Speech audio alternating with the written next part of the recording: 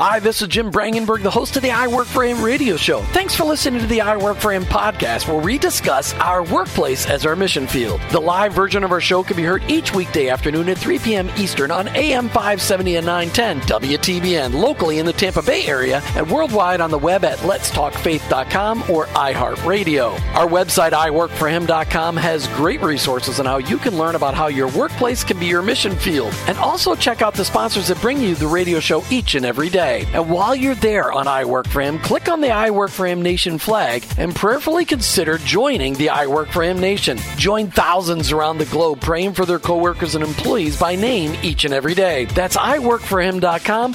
I work the number 4 him.com. Remember, your workplace is your mission field, and in that mission field, you may be the only Jesus your coworkers and employees may ever meet. Thanks again for listening. I hope this broadcast will make an impact on your life so that you'll never look at your workplace the same again. Let's get to today's show. You've tuned into the fastest 1 hour in Christian talk radio.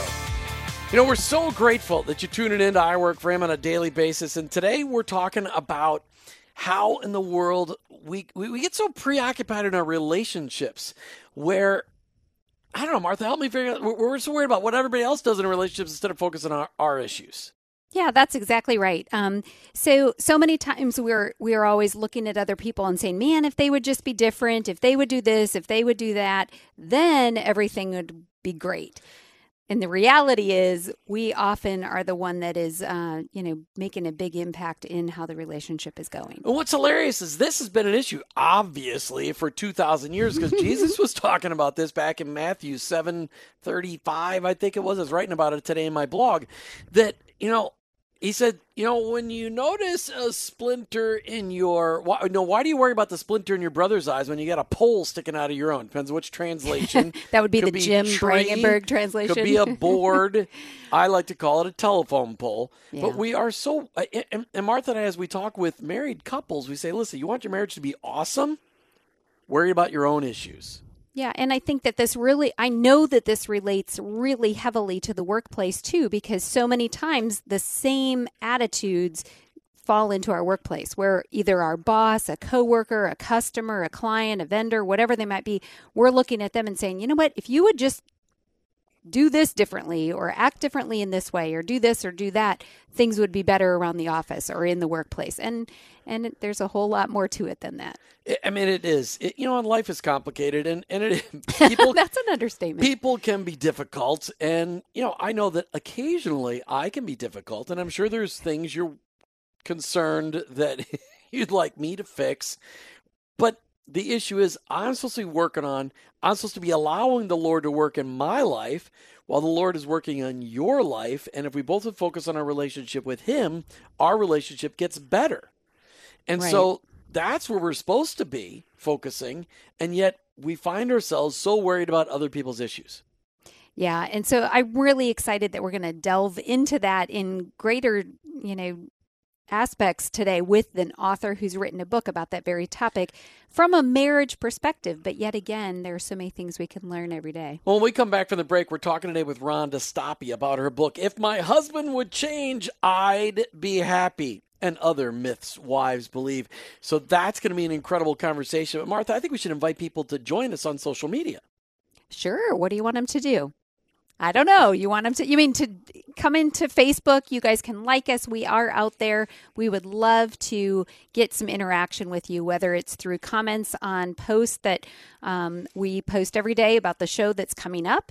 In case you didn't know that, that's a great way to know what's going to be on live at 3 o'clock every day, is to follow us on Facebook so that you can plan ahead to make sure that you don't miss the show. And if you miss a show out there on Facebook, we always post within about 15 or 20 minutes of the most days, 15 or 20 minutes, we've got the podcast out there posted. We do.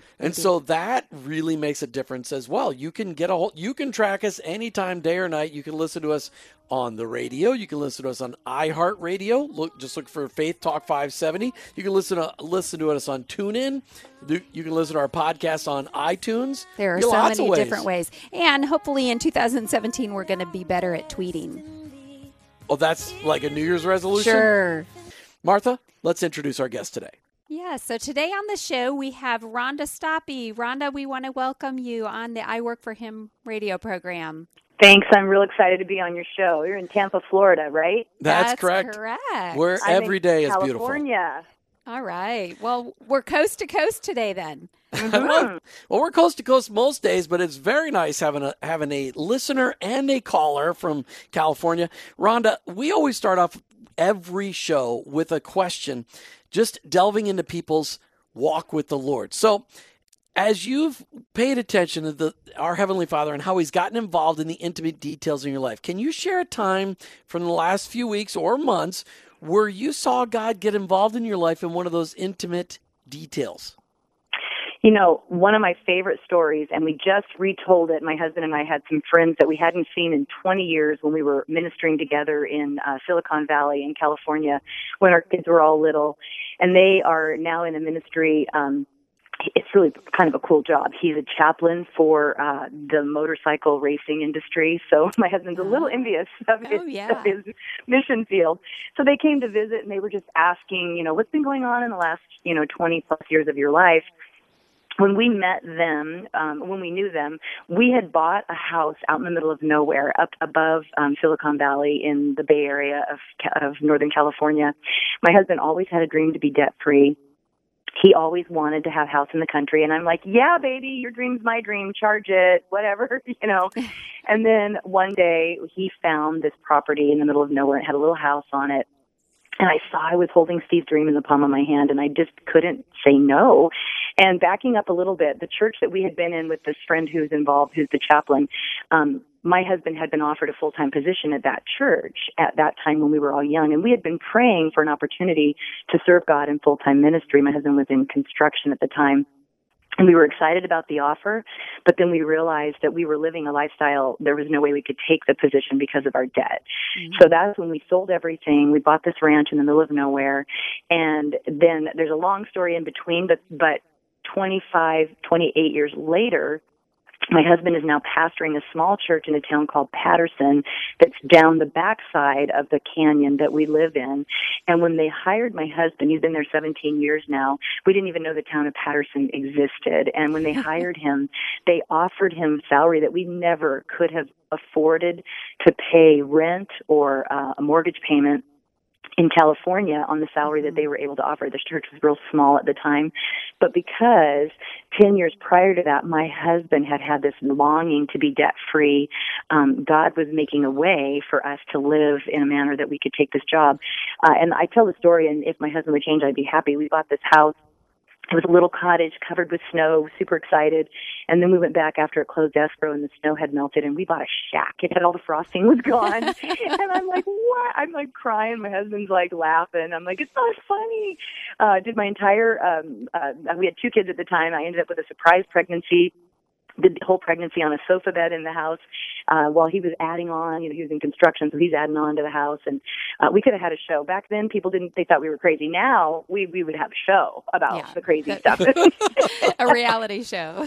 But God was intimately involved in those finite details way back then, putting in my husband's heart a longing to be debt-free for a ministry that God had planned for us before the foundations of this world. And I love, even as Steve rehearsed that story to Mark and Dawn, the friends of ours, the other day, just seeing my husband's face, providence and sovereignty, as he just nudges you this way and nudges you that. And it's so true. Our story is very similar in that we made a decision in 1999 that we wanted to be able to say yes to the Lord whenever He called us, and we want to be debt free. We didn't want debt to get in our way, and that's one of the ways we're on the radio. Is because we made that decision in 99, the exact same decision you and your husband made. Hey, we're going to be debt free, so when the Lord calls us, we're ready to go. And, right, and it's not an easy decision to make. I mean, I know people listening are like, oh yeah, let's do that too. It's a sacrifice, and we actually lived on a generator for 2 years. We had no power on this property. We had to bring power in. I mean, it was crazy. I bought a butane curling iron in the 80s. I know that saved our marriage. Wow, Rhonda wrote a book that we all need to learn because so many people enter into marriage. Well, I'm going to get into marriage and I'm going to fix my husband. I'm going to fix my wife. Rhonda wrote a book about it. But really what the truth of it is, well, I don't want to give that away. Rhonda Stoppe, welcome back to I Work for Him. Thanks. It's good to be back.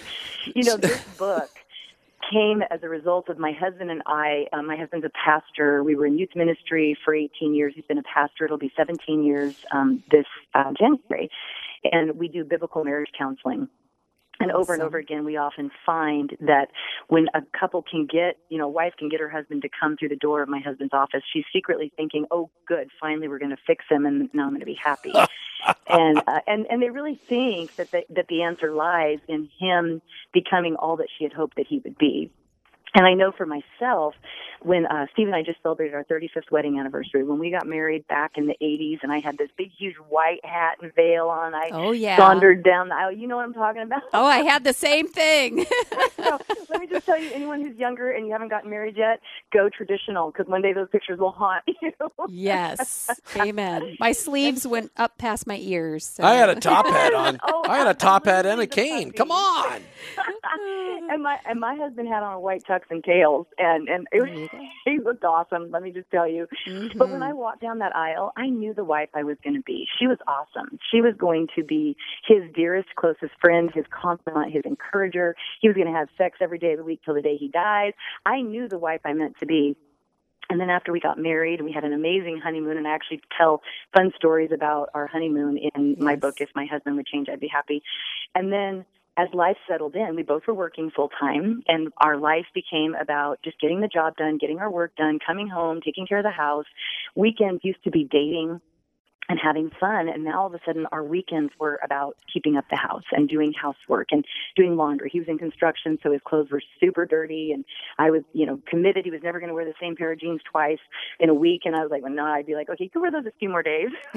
Back then I was, going to be super wife while I was trying to work full time, and I started resenting him. I remember one day in the kitchen, I was having to defrost a refrigerator, the freezer, which I know anyone who's younger is like, where was she a pioneer? Was she born? It was in the 1900s, ladies. Yeah. And I think we had bought a used refrigerator, and so this thing didn't defrost itself, which I had never even heard of that before. So as I'm chiseling the bacon out of the freezer with an ice pick and using the blow dryer to get it to, all that ice to come out, I hear my husband in the garage, and he's cracking up with his brother. They're working on my car, doing whatever, and he's having fun. And I remember feeling resentment. I remember thinking, oh, yeah, you get to have fun. My life's all about work. And it scared me because I come from a long line of marriages that didn't survive, that didn't make it. And I know that one of the reasons is just that root of bitterness or that discontentment that happens in the wife. So because Steve and I were working in youth ministry at the time, I looked around at some of the marriages that I wanted to emulate. Some of the husbands and wives that, laughed out loud at each other's jokes still and held hands when they were walking into church, and their kids wanted to be around them. And I went to those women and I became friends with them. I started going to Bible study with them. And as I grew in the Word, as I grew walking in a relationship with these women, they were genuine. They weren't perfect. They were honest about the struggles they had had. But, Titus 2 calls the older women to teach the younger how to love their husbands, which means to be a friend to him, and how to love their children. And that's really God's mentoring program, or that's his journeyman teaching the apprentice. And yet, I find wherever I go, I speak at women's events all over, and women will say to me, I don't have a godly mentor in my life. And it's sad but true. Women that are my age, I'm 55 years old, we're out collecting seashells by the seashore, or it's me time now, or maybe we didn't do it perfectly so we don't think we have anything to offer. And that's really one of the reasons that I wrote, If My Husband Would Change, I'd Be Happy. And Other Myths Wives Believe. I also wrote a book called Moms Raising Sons to Be Men for the same purpose, to be a personal mentor, to have, in the way that I talk, women all the time are like, well, I'm not a reader. And I'm like, well, you read Facebook all day long. So you're a reader. We've established you read. You just don't want to read a book. Right. So I try to write like as if I'm just sitting across from a good friend with a cup of coffee, sharing my own story. If My Husband is filled with love stories that just give really great encouragement and inspiration, and just lots of, unpacking the myths that wives believe about marriage. And I love that. And that's one of the things. So I just want to remind our listeners who we're talking to today is Rhonda Stoppe, and she's written the book, If My Husband Would Change, I'd Be Happy, and Other Myths That Wives Believe. And Rhonda, one of the things that I really keyed in on was this whole idea of older women in our lives. And because that is something that is so missing from our culture. So I'm curious, do you have any way of identifying like what drew you to understand that you needed that in your life, or or attribute that to the Holy Spirit that He really led you in that direction? Well, I think I knew it was lacking, and I knew that Okay. I didn't have a good example to see in my life. My husband's mother and his parents had an amazing marriage, but she had Alzheimer's. And so this wealth of resource of this woman who taught me about hospitality and taught me so much when Steve and I were dating, she was flipping, I'm going to cry. She was wonderful, and she was slipping away from our family. And I knew that I had watched her mentor young women and teach them, and I knew that that was the key. And the women that I reached out to, I mean, Steve and I went on vacation with these families before we even had children. I wanted to see them nurturing and loving each other. And what I find, women that are my age, they think they don't have anything to offer. Or you'll say you'll mentor someone, and so you go have coffee with a young woman, and she dumps on you how hard her life is, and you listen, and you go, oh, I'm sorry, and you pray with her, and she leaves, and you feel like it wasn't at all productive, and it wasn't. And that's one of the reasons in the back of each chapter I have a thinking it through and living it out section in all of my books. Yes. So for women that say, come to you, I'll have women as a pastor's wife come to me and say, hey, I want you to mentor me. And I will take them. I just finished my Sunday school class. I took them through If My Husband Would Change, I'd Be Happy. Awesome. And give them assignments. Read the chapter. Let's talk about it together. So for someone who doesn't think they have a lot to offer, starting there, reading the book together, and then honestly, if a young woman says, well, I didn't read it, but I still want to meet with you, you have two choices. You either read it with them when you get together, or you say, how about you read it, and then we'll get together next week. And you keep it very focused, because we're all very busy. And sometimes I think when we think as older women, if I tell a younger woman I'm going to mentor her, that means I'm going to babysit her children so she can go out with her friends, or I'm going to, do things that are just not what I'm really wanting to do. I want to pour into her to guide her towards a no regrets life. And that's my brand, the No Regrets Woman. Because I help women build no regrets lives by basing what God has called them to, the ministry of motherhood, the ministry of marriage, their ministry that He's called them to, on the sound doctrine of the Word of God, not on what we feel, not on what we think, because our emotions, let's be honest, ladies, every 28 days we don't even know who we are. And when we're trying to make lifelong decisions, sometimes we need those older women in our lives that are not emotionally involved, that can step back and offer truth. And that's what I really try to do with the pages of If My Husband Would Change, I'd Be Happy. And I will attest to the fact that your writing style is so great to read. And I love the way you said that. If you read Facebook, you can read a book. And that you really, like, even in just sharing some of the stories you've shared already on the show, those are stories I read in your book and felt like I was living that with you and kind of just following along. So again, for our listeners, we are talking with Rhonda Stoppe, and she's written If My Husband Would Change, I'd Be Happy, and Other Myths That Wives Believe. And I want to tell everybody your website is noregretswoman.com, noregretswoman.com.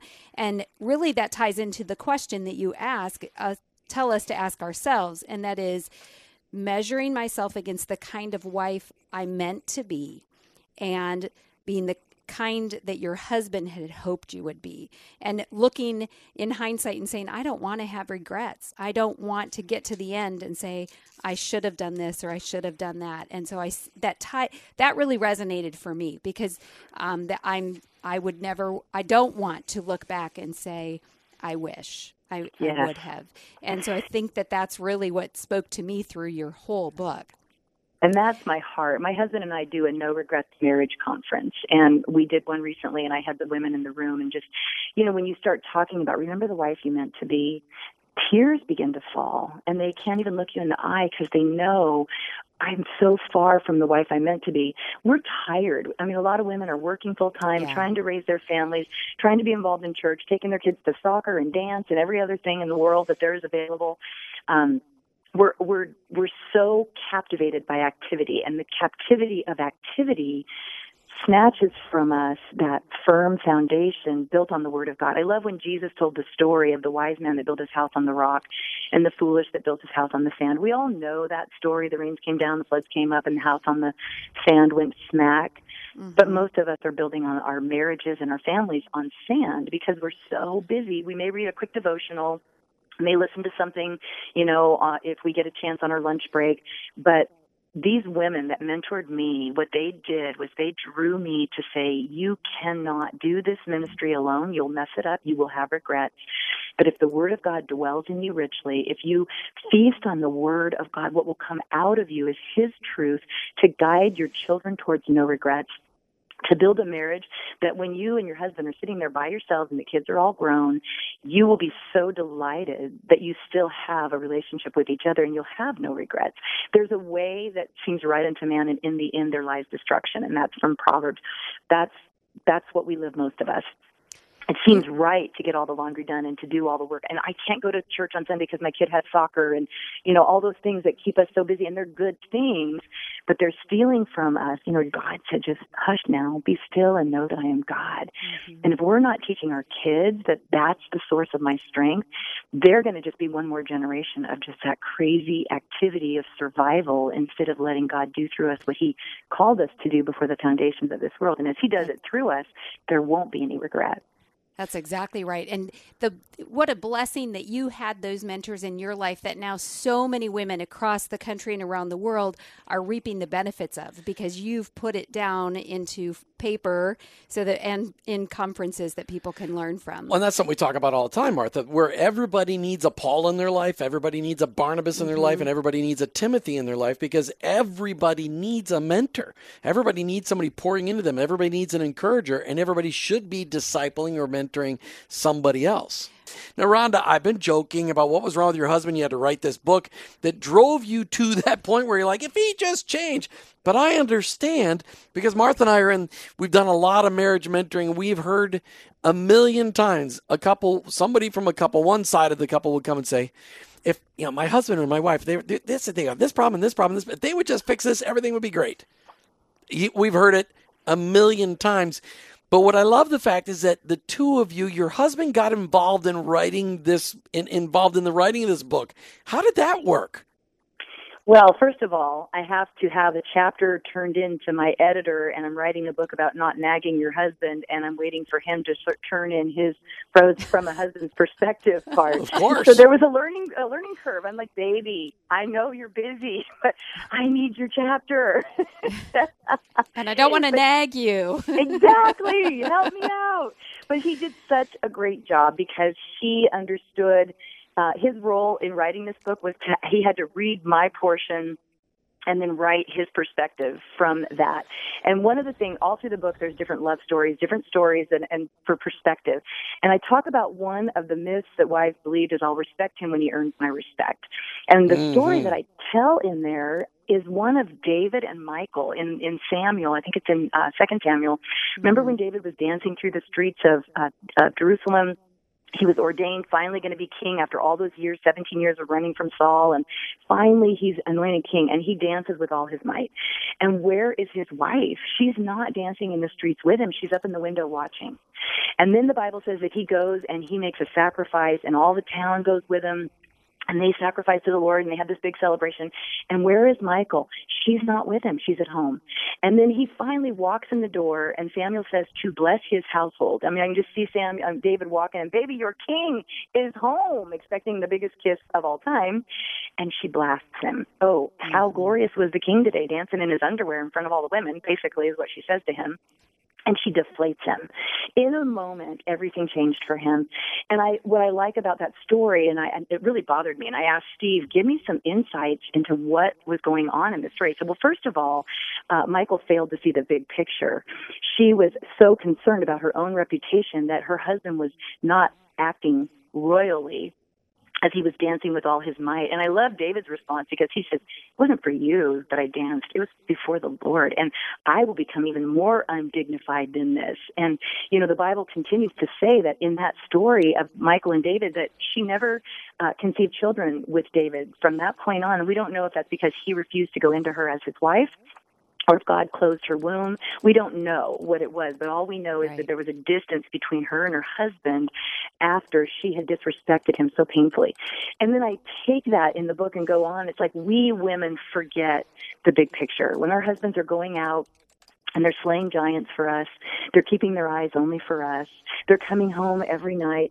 Maybe he landed a deal at work. Maybe he put up a big wall. My husband's in construction, and I started staying home with my children once I had babies. So I'm like in the same yoga pants the last 3 days, and he's walking in the door, and you blast him. You didn't take the garbage out, and what are the neighbors going to think of? You're lazy or whatever. And he was going to come home and tell you all about this great deal he landed or some success he had in the day. Deflates him. He just goes over and grabs the remote and starts watching TV. And I think we don't realize how much our husbands long for respect. So Steve read that chapter, and then this is what he said in his husband's perspective. Your husband longs to be respected by you. There's a good chance he married you because he found satisfaction in the way you showed him honor. My question to you is this: how are you doing now? When we were newlyweds, Rhonda did not always recognize how important her respect was to me. When she talked to me as if she were my mother, I would inadvertently discount whatever she was saying. I didn't mean to disregard her. I think it was just subconscious defense mechanism. Have you ever observed your husband shutting you down when you try to, quote, help him accomplish a task? He may be feeling disrespected. And then Steve goes on about, I finally had an aha moment when my constant reminding him of responsibilities was making him feel disrespected. And what I love about Steve's portion of the book is wives are reading that to their husbands, and the husbands are going, that's exactly how I feel. Because there's a lot of areas husbands don't want to walk on those eggshells. They don't want to say those things because they don't want to start a fight, or they don't even know how to put it into words. And I'm finding, I speak at homeschool conventions and different events all over, and I'm seeing men walk by, chuckle at the title of my book, has a little princess and a frog on the front, tongue in cheek. If my husband would change, I'd be happy. They pick it up, they thumb through it, and they buy it every time. Because they know I'm not the source to my wife's happiness. I just don't know what to do about it. And the key of the book, if I can let you in on a little secret, is, ladies, we were not created to find our satisfaction and our completeness in another person. God created us to long for a relationship. He created us to be loved for who we are, and we ache for that, but it was in our relationship with our Creator. And sin in the garden stole that away. Remember when Adam and Eve were in the garden, they're hiding from God when he comes to walk with them in the cool of the day after they sinned? And he's like, hey, where are you guys? He knew they were hiding. He wanted them to see how their sin had separated them from him. We're talking today with, I gotta make sure everybody knows who we're talking today. We're talking with Rhonda Stoppe today about her book, If My Husband Would Change, I'd Be Happy, and other myths wives believe. And Rhonda, you've done such a great job, but I always like to make sure people know, because there's so much great stuff coming out of you, that I want to make sure people know what we're talking about today. Every day, every Tuesday, Martha and I like to focus on marriage and relationship issues, because if we can get a good handle on how to have positive relationships, it really makes an impact on our workplace, our neighborhood, our church place. That's exactly right. And so one of the things that I love is this is such a great resource. Number one, you trick the person who picks it up, in a sense, with the title, because, you think you're picking it up so that you can learn how to get your husband to change. And as a matter of fact, the key is really in how our relationship with the Lord. And that's one of the things that really penetrated my heart. And I want to read this because it's from the book, and it says, the key to having an all-out love for your husband and experiencing fulfillment in your marriage does not lie in how well your husband measures up to your expectations, but in how well you love God.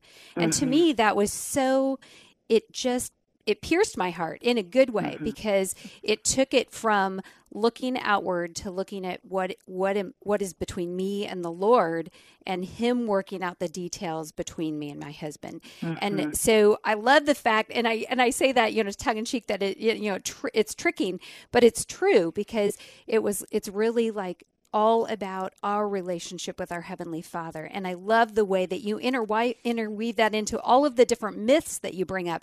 And so one of the things that I would love to is for you to just maybe touch on some of the other myths that you talk about in the book that people can learn from. And again, we just want people to be intrigued to read your book and to learn for themselves God's plan, because you have scripture sprinkled everywhere. Not even sprinkled. It's more than sprinkled throughout the book. One of the myths that women often believe is I'd be happier if I were married to someone else. You know, that high school boyfriend that you had that found you on Facebook and he's telling you haven't changed a bit, and you start having this emotional affair over the internet while his wife is sleeping in the other room. He's not a good guy. He is seducing you into an affair, and yet we go, oh, that's the one I should have married. And the truth is that God created us to long to be significant and to be loved. But when we don't find that significance in our relationship with Him, we kind of move into this place of self-love, of a deserving. I am entitled to be happy. I am entitled to be treated a certain way.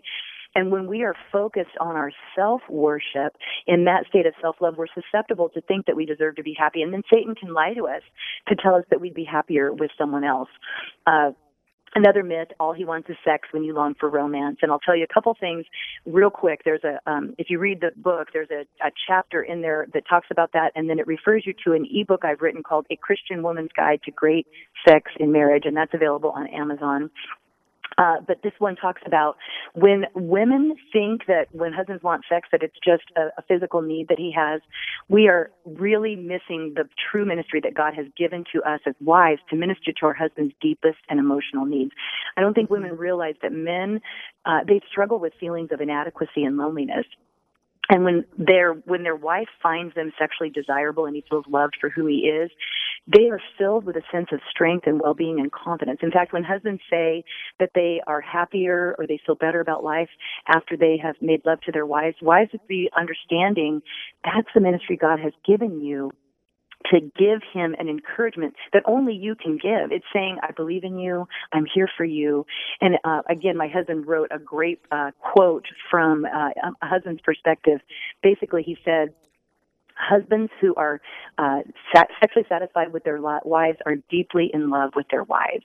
And we meet Christian couples all the time that's the struggle. The wives are like, I'm tired. If one more person touches me, and we think we want to connect through conversation. And because that's how most of us women are, if our husband walked in the door for 2 weeks and didn't talk to us, we would feel rejected and alone in the same way.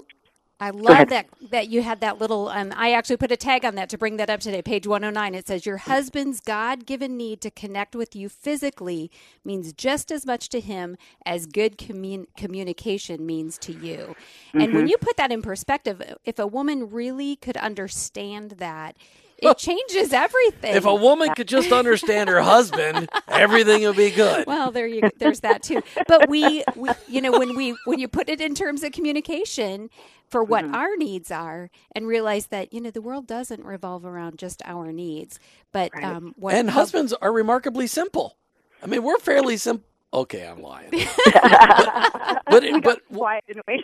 Yes. Yeah. Really, where are you going to go with that, Jim? First time you guys are both got quiet. Let me get a word in edgewise. But it really is not true that men are very complicated. I convinced Martha of that years ago because I'm extraordinarily complicated. But I think it's really important, Rhonda, we let people know how to get a hold of your book. We're talking today with Rhonda Stoppe about her book, brand new book. It's out. If My Husband Would Change, I'd Be Happy, and Other Myths Wives Believe. Rhonda, where can people get your book?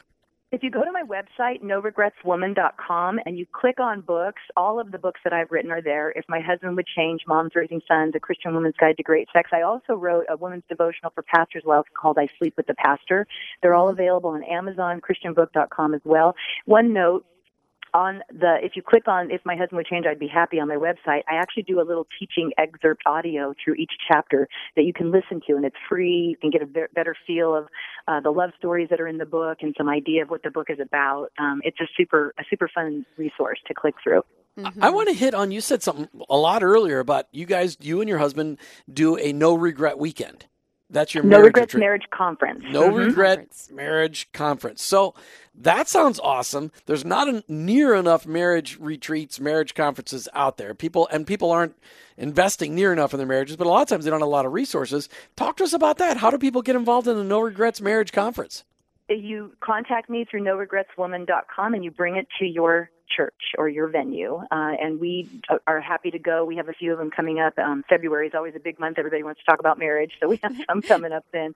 But my husband's just a real guy. I mean, he was in construction for years. He went to Bible college in Colorado, in Denver. In fact, I didn't meet him until he came home from school. And I married a guy in construction, and God has just transformed our lives to just be all about ministry.